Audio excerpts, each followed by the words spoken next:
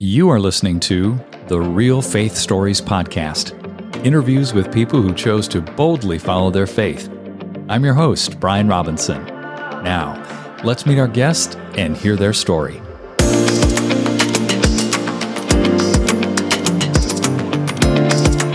Kelsey, Kemp, welcome to Real Faith Stories. Really looking forward to our conversation today. Not to be cheesy, I have been counting down the days. I am so grateful for what you do with this podcast. And I can't tell you how many times I've said, wow, why is it that entertainment is so dark? I wish that there was just a place that told encouraging faith stories. And then I found you. That is so cheesy. I know, but it's real.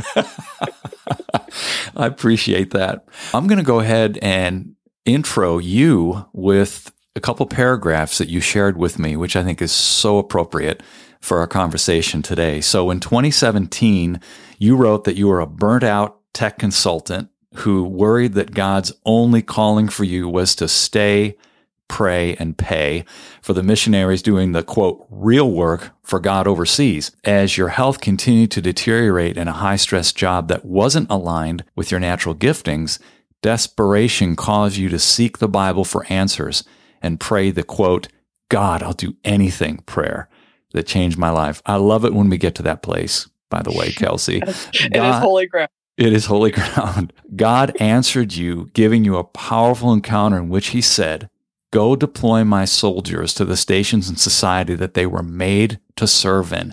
Talk about no small request. Now, that was 5 years ago. In that time, you've left your job, started work as a career coach, specializing in helping Christians discern their calling and practically land a job that's aligned with it so they can serve with their unique giftings for the glory of God and the good of others. You've gotten to help well over 200 people into jobs they feel called to from 25 to 65 years old, lawyers to school teachers from New York to New Zealand. Okay, I love it. Praise God.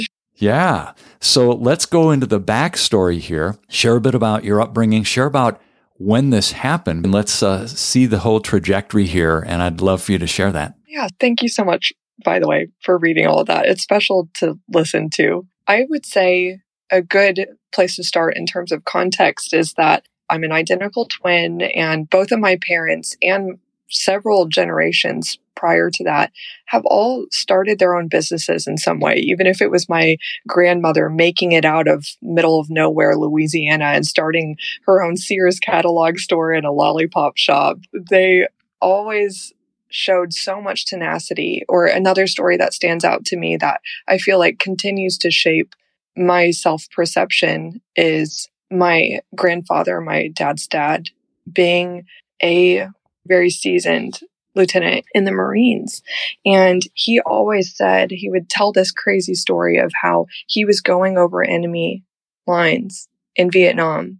And if he was 2 feet to the right or to the left, the bullets would have gone through him instead of his wings. And he said, as they were about to go over enemy fire, to all his men, they said, what should we do? And he said, complete the mission. And my dad has always retold that story to me. And so I thought, I wonder what my mission is going to be, in which I can prove resilience and try my best, but I want to live a big life with God. And so I felt that from a really young age, but I was so worried that I wouldn't get a special assignment. And so that was a persisting theme of growing up is, when am I going to know? Mm-hmm. When am I going to know? And I pursued many different things with a lot of vigor. First being a career as a professional ballet dancer. I really devoted my childhood to that. From 6 to 18 years old, I was homeschooled. I trained morning and night. I moved away to a boarding school for that. And it ended up not being it. Right as I was going into preparing for company auditions at 18, the moment it was all culminating to, I broke both of my feet and I was in a wheelchair. No way. And I had such a deep love for that craft, and imagined doing that, at least with my early adulthood, that it was very jarring to lose that first dream. And even today, I get to work with former elite athletes that wonder how to rebuild after losing their first love in terms of a mission and a passion. And so I would say college, I just did the best I could to do well while I was waiting for that assignment. And so I studied business, and still it wasn't coming. And I grieved and I wondered, am I really just going to go be a cog in a machine? And I fasted and I prayed. And similar to something you were telling me before we were recording, I had a job offer from a really renowned consulting firm, and I was going to go into their tech consulting department. And I thought, something about this doesn't feel right. Is this really what I'm going to do after college and for the foreseeable future? And I fasted for 8 days and ultimately just felt like this is the decision I need to make right now. And so I accepted that job offer. And the next 2 years that passed, I by no means was fulfilled or experiencing any dream, but that was a good training ground that I am so grateful for. Not very much at the time. It was a very unhappy and unhealthy time in my life. But the thing is, and this is a part of my story, even though the big show-worthy moments happened later, I think Tim Keller says this so well. God's will is more something he does than what he gives. He doesn't have to clue me in all the time to what the purpose of every moment is, but he does have a purpose in them. Lo and behold, it was only in that corporate job that I could become so compassionate and so aware of the need for the mission I fulfill now, which is it broke my heart when I looked around and I saw so many bright people just lose the life behind their eyes, working hard at something that they can do, but not necessarily something that they feel meant to do. Now, am I doing a dig against corporate work? No, definitely not. But are you in the work that you feel best suited to? Mm-hmm. And you feel like there's a reason that compels you behind it. And that was a no for me at the time. Let me circle back on 2 things. First of all, when you broke both your feet, getting ready to go out and get in the company ballet space, what was it that went through your mind after you processed that happening? I still wonder if I have processed that. I think I was in shock because I actually never made the decision to stop ballet.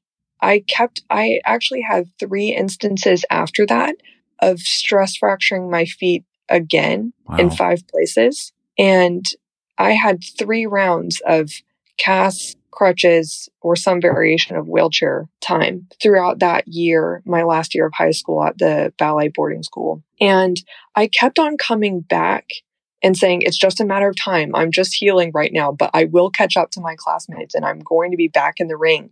And it was the director of the school that last week in May of my time there in high school that she said, you're not invited back here. You need to stop. You need to stop. And then it was a doctor that same week that said, if you don't stop, your feet will be crippled permanently. And I felt so sad that my spirit wasn't ready to let that go. I don't think it ever was. And I still have a hard time watching. The sad thing, or the very difficult thing for me, was along the lines of being an identical twin. She actually did get to go on and live my dream. She actually did make it through to the company auditions and get an offer and have a good career. That, I think, is just along the lines of this life brings tears, but he wasn't done with me. And it wasn't as if there weren't bright spots ahead that would wipe those tears away. But that was hard. No doubt. The second thing I was going to circle back on is the 2-year stint with the firm you were with and the whole idea of process. All of us get involved in seasons of life where we question, what am I doing this for? I don't feel life on it. And then you realize post-season, looking back, that God's hand was absolutely in it to prepare you for the next season. It is true. It is true. So explain what happened when you left corporate America. What was the impetus for that move? I grew up with a lot of messaging in the church I was a part of that I just picked up over time, that the point of how to be a good Christian at work or how to be a faithful Christian is to stay where you're planted, as if your 22-year-old decision is like for sure where you're supposed to stay forever. I wanted to be faithful. And so I thought, God, is that really true? And so I worked very hard to adjust my attitude. But what I kept on coming up against was that I'm burning the candle at both ends to keep up because I don't have natural talent here. And so what if a different measure of faithfulness was actually investing your time and talents where they could produce a multiplied impact for others? Let me seize on that. I think that's such a key point. Sometimes we feel disloyal to even ask that question because God gave us what we have right now, right? And it's like, what's in your hands right now? Well, keep investing that. But the reality is, when you look at the parable of the talents, you've been given these gifts. How can you best invest them? And I, no doubt, would sense that was something you were asking. Absolutely. And another interesting thing about the parable of the talents, which my work is so inspired by, is that the master in that case, which represents God, did not give those servants direct instructions. And there's many Christian thinkers that I really enjoy their point of view that what if God, and I want to say this carefully, but this is more of just a food for thought.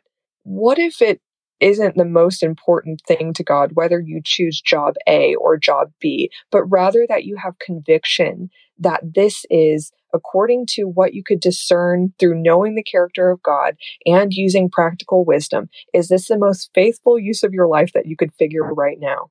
And that has multiple expressions, I'm sure. So if you're going to use all of your energy to be miserable and spin your wheels at a current job, what if you just went ahead and go ahead and figure out a way to use that energy to just be useful in a way that actually is delightful to you as well? So I think a part of my story was just removing shame that I was so scared to just be a silly, entitled millennial. I was very nervous because I wanted to be faithful, that all of my petitions to the Lord about give me a calling, give me something big to do, was actually coming from a place of entitlement. But again, our motives are never going to be 100% pure. So actually, that was another thing that I just released of, all right, I'm just going to accept where I'm at. God, can you please, this is just what I want. Can we do something with this?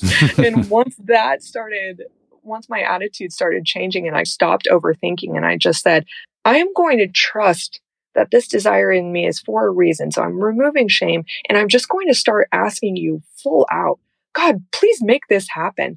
And then when the answer didn't automatically come out of the sky or so clearly, I was like, oh man, I think I am going to have to do a lot of research and probably figure out practically what is a good career path for me. And so I tried all the things. I read all the books you might think of. I listened to an immense amount of podcasts. I probably listened to hundreds of TED Talks as well, just seeing if anybody's career story really struck a chord with me. I took all the personality assessments and I still felt confused. And that was the point where what my mom always told me came back to my mind. And she used to echo when I said, I want to be a business owner one day like you guys. She said, remember, necessity is the mother of invention. I had this moment of clarity after trying out all of the conventional things in addition to prayer, that I was still stuck. I thought, wow, a lot of other people must be feeling this. So what is the greatest need that I'm feeling right now? It was for somebody to come alongside me and help me get out of theoretical knowledge and just really with confidence and more elegance and speed, figure out what should I do with my career?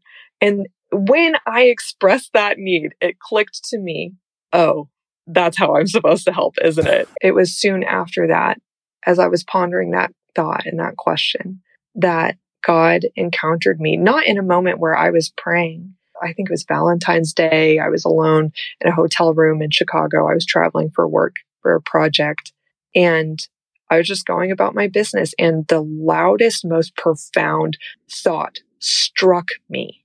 And I have never forgotten how it felt or what it said. And it was that line that you read off earlier of, go deploy my soldiers to the station in society that they were meant to serve in. And that's where the idea turned into a calling.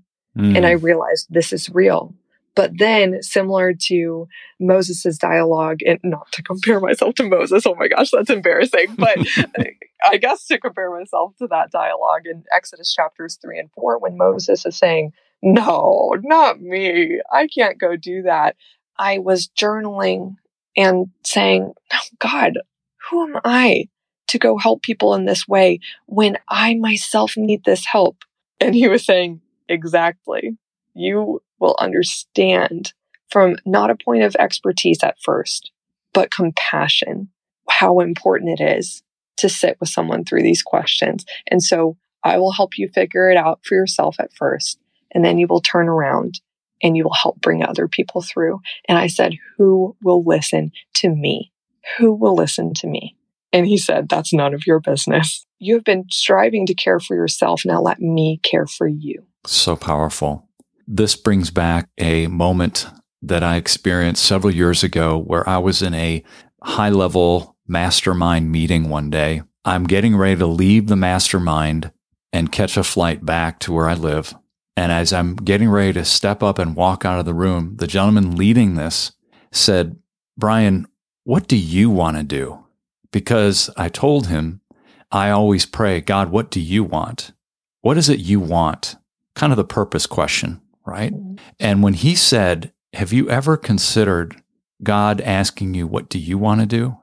Whoa, I love that.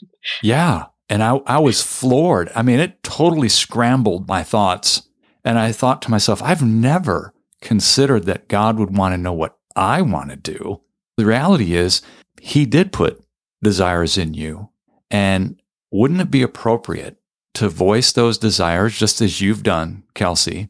And in doing so, you're actually confessing what he created you to be. I love that you put it that way, confessing. It seems like the connotation to me of confessing is just negative things.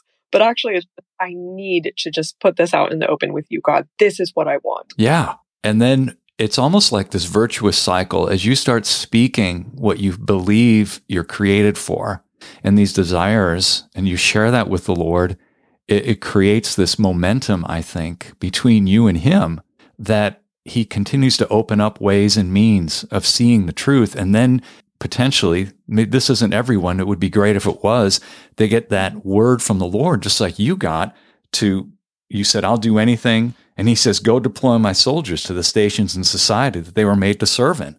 And it's like, boom. Yeah. The point is, just be honest with God. Yes, that's the point. Just be honest with God. And I think we're so afraid, I don't know why, that the God who loves us, who created us, who died for us, is somehow withholding something. You know, it says in Romans, he who did not spare his own son, how will he not with him freely give us all things? We just don't believe that. Yes, I so firmly in agreement with you. And this is what it's my joy to get to share with the people I serve now in my career coaching practice, that they're surprised that we start with, first off, really letting all their fears out in the open. Because how can you really be honest about what you want and feel free to express that and explore it with God if you don't just go ahead and address and confess all the things that you're worried about? Like, oh, maybe this is selfish. That was like in my case. Maybe there's really nothing special for me.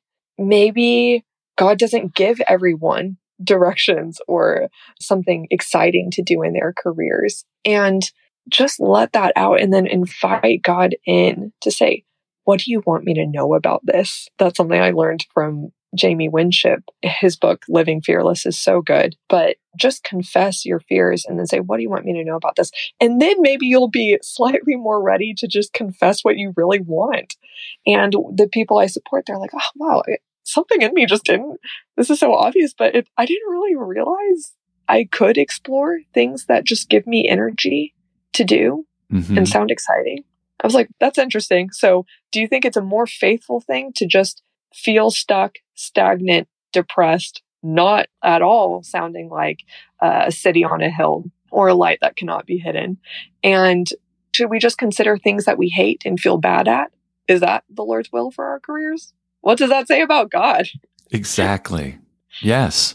It's like we can't experience joy. Self-flagellation is the key.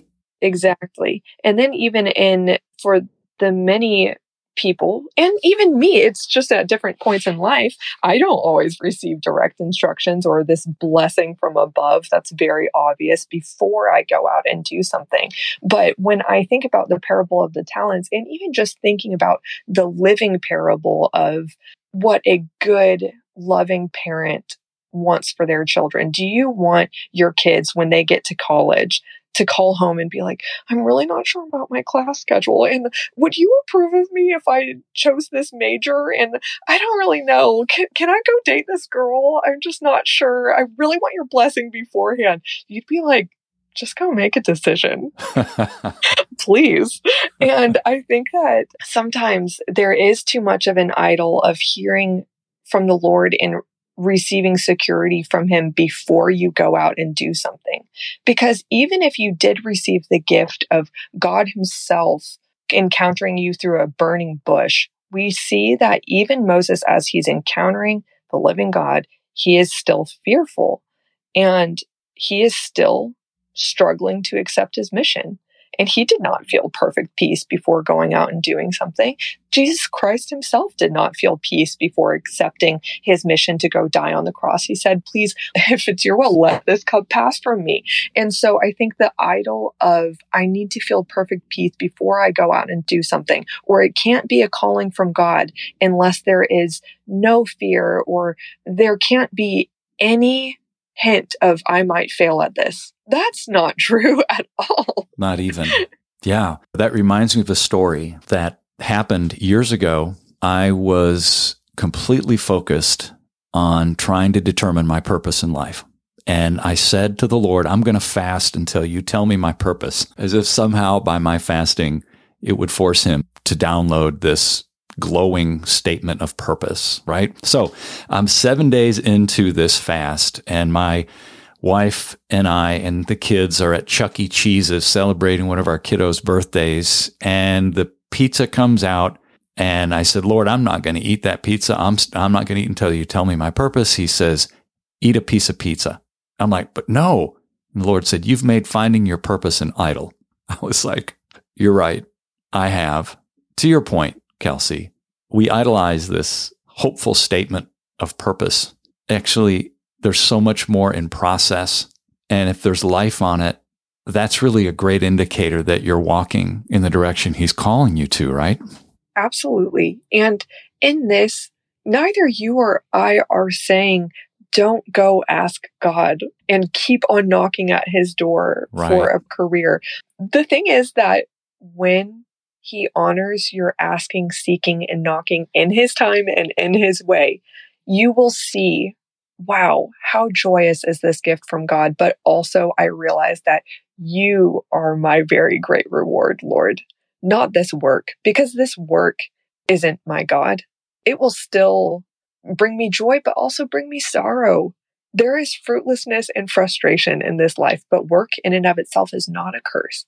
And especially because all things, whether it's our maintaining our health or our finances or our relationships or our careers, they're in a conduit to just knowing God and relying on him and furthering his kingdom. That's the point of all points here, is if we're not looking and gazing upon Jesus as our primary joy, our chief hope, our chief purpose, everything else becomes so much idolizing and idol worship, as it were. We're here for one reason, to glorify God. And we tend to lose sight of that in trying to answer some of these questions. And I love the very simple directive: seek first the kingdom of God and his righteousness, and all these other things, fill in the blank, will be added to you. But we tend to seek the other things because it seems so critical. Absolutely. And I love that God is so gracious that even when, like I was saying earlier, there is inevitably some impurity in your motives or some idolization that's happening, or even if you were actively trying to go west when God is calling you east, just like Jonah, what do we see is that the Lord is the one that is establishing your steps, with you, and he will prevail, and his kindness will be made apparent. Yes, it will. Now, turning toward your career now in coaching people into their job that they love, what have you found to be the biggest hurdle in people overcoming their fear of moving into that space? One very practical one is they'll express something that they would like to do or use to help people through the work of their hands or their minds. And they'll say, but I don't know what that job title is. I don't know if that makes any money. I don't know anyone who does that. And this is where I think one of the biggest hurdles presents itself. It's not necessarily a lack of clarity. I do actually think that it's fairly simple for us to say what we'd really like. The thing is that we just don't know if that's a job or who's hiring. So where I come in and love to help people through is through that market research, to give them a practical structure to explore the near infinite seeming amount of job options out there, of which you probably have a 3 to 5% awareness of how many jobs there actually are. And so that's where I see my work as a career coach, in addition to just being an encourager, so they don't give up along the way, because it's easy to get tired when you're putting yourself out there, pitching yourself as you're a newbie in this, maybe you're pivoting careers, and keep doing it until the door finally opens. Throw your shoulder into it. Don't give up. Those are the two things, just like tenacity to keep on going, but then also in the clarity process to help people realize that there probably is someone who's hiring for that. And here's what the job is called. And primarily, it's amazing. God, in his way, of course, uses relationships to show these things. So many of the people I support, they'll say, I've scrolled through all the pages of LinkedIn that I can muster. I've scrolled through Indeed, I've Googled, I've listened to podcasts, I've done the whole song and dance like I did, which is I listened to, like I said, so many TED Talks. And I still don't know if what I have as a vision on my mind and in my heart is really a job. And the thing is that I think it's important to get off of just scrolling and trying to discern through the internet and rather let God speak through people. So that's why I've seen it so much more impactful when clients do informational interviews and really proactively, like, what's stopping you from having 30 different conversations with a varied types of professionals in your network saying, I don't know what this is called yet, but here's what I'm really looking for. Here's the kinds of tasks that I'm really talented at. Here's the way I'd like to help people through it. And here's the maybe market segment that I would really like to be in front of and serve. Who do you know who does something like that? Or what job titles do you know of that might even be a near match? Yeah, that's powerful. I find that people don't naturally do that, which is interesting. No, they want to get the answer on their own.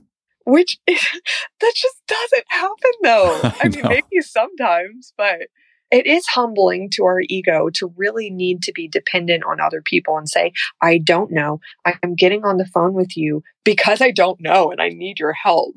Actually, people love to help you, likely by reaching out to that person and getting on a short phone call with them, even if you do not know them personally and you just reached out to them cold on LinkedIn. You likely provided the most meaningful moment they'll have that day, maybe that week, because you allowed them to make an impression and an impact on your life. And people are so honored to be asked for their advice and what they think and what they've seen out there. And when you are just genuine and thankful, there's also a high likelihood that they'll say, yeah, actually, I'll just connect you with that person I'm thinking of. Totally. That's kind of what you're describing. Yeah. And then what else happens? Also, I've seen plenty of clients get jobs, not even through applying. They never had to put a resume out there. It's just that they continued the relationship train. And eventually someone was like, you know what? You want to do that? I actually need help with this. Can I hire you? That's the best kind of referral, is an internal referral. Exactly. And it's estimated that 70 to 85% of jobs are never posted online. And this proves my point that they're all filled through relationships, referrals, internal promotions, and transfers. How can people find out more about you, Kelsey? Oh, I would be honored if I could support you through thecalledcareer.com is a place that you could find me. I also have a podcast, Answer the Call, and I put out as much helpful content that I can that keep asking, seeking, knocking. Won't he do it? I kept on petitioning God in this way. I said, God, I know it is nothing to you to just give me this job I'm praying for. Can you please make it happen? I was trying in phrasing it that way, just to acknowledge his power and his kindness and be honest about my exasperation at points. And he did it. So if the listener is feeling that way, be reminded of the parable of the persistent widow. I believe it's Luke chapter 18, and it talks about the widow going up to an unrighteous judge in her town and banging on his door and petitioning him all the time. And he got so annoyed with her that he finally said, fine, woman, here's your justice. And Jesus was saying, how much more would a righteous judge give you what you're audaciously asking for? How much more? Well, as we finish, Kelsey, I'd love to have you pray for our listeners, please. Yes, God, thank you so much for your kindness, that whatever the listener's heart is crying out for, that you care. And I love that at the end of that rainbow trail that you'll lead them on, that we'll all realize, according to your kindness, that you were the reward, you were the point, but you do honor the things that we're hoping for here on earth, and sometimes in some ways. And for every dry season where we do not see that yet, would you please help us to delight in realizing that you are our hope and you're our reward that we could have right now. We don't need to wait. And so thank you that you have instilled specific talents and specific visions in this person who is listening. And I pray that you lead them and deploy them to the station in society that they are meant to serve in. And that through that station, they would be a light to so many others who see their joy, their purpose, and their delight in you, like a tree planted by a stream that never runs dry, that we would also gladly invite other people into the experience of knowing you. I love you, God, and I thank you so much that you are our defender and you are the one that is always working things out for our good. And even, like you say at the end of Genesis, and even for the saving of many lives. I love you, God. Amen. Amen. Thank you, Kelsey. Loved our conversation. Likewise, thank you for it. Hey, everyone. Thanks for listening. Please make sure you subscribe to the show and share this with someone you believe would be encouraged and motivated by these stories. Until next time, I'm Brian Robinson, reminding you that the greatest decision you could ever make is to ask Jesus Christ to become the Lord of your life. If you haven't done that, read Romans chapter 10, verses 9 through 11. Thanks again for listening.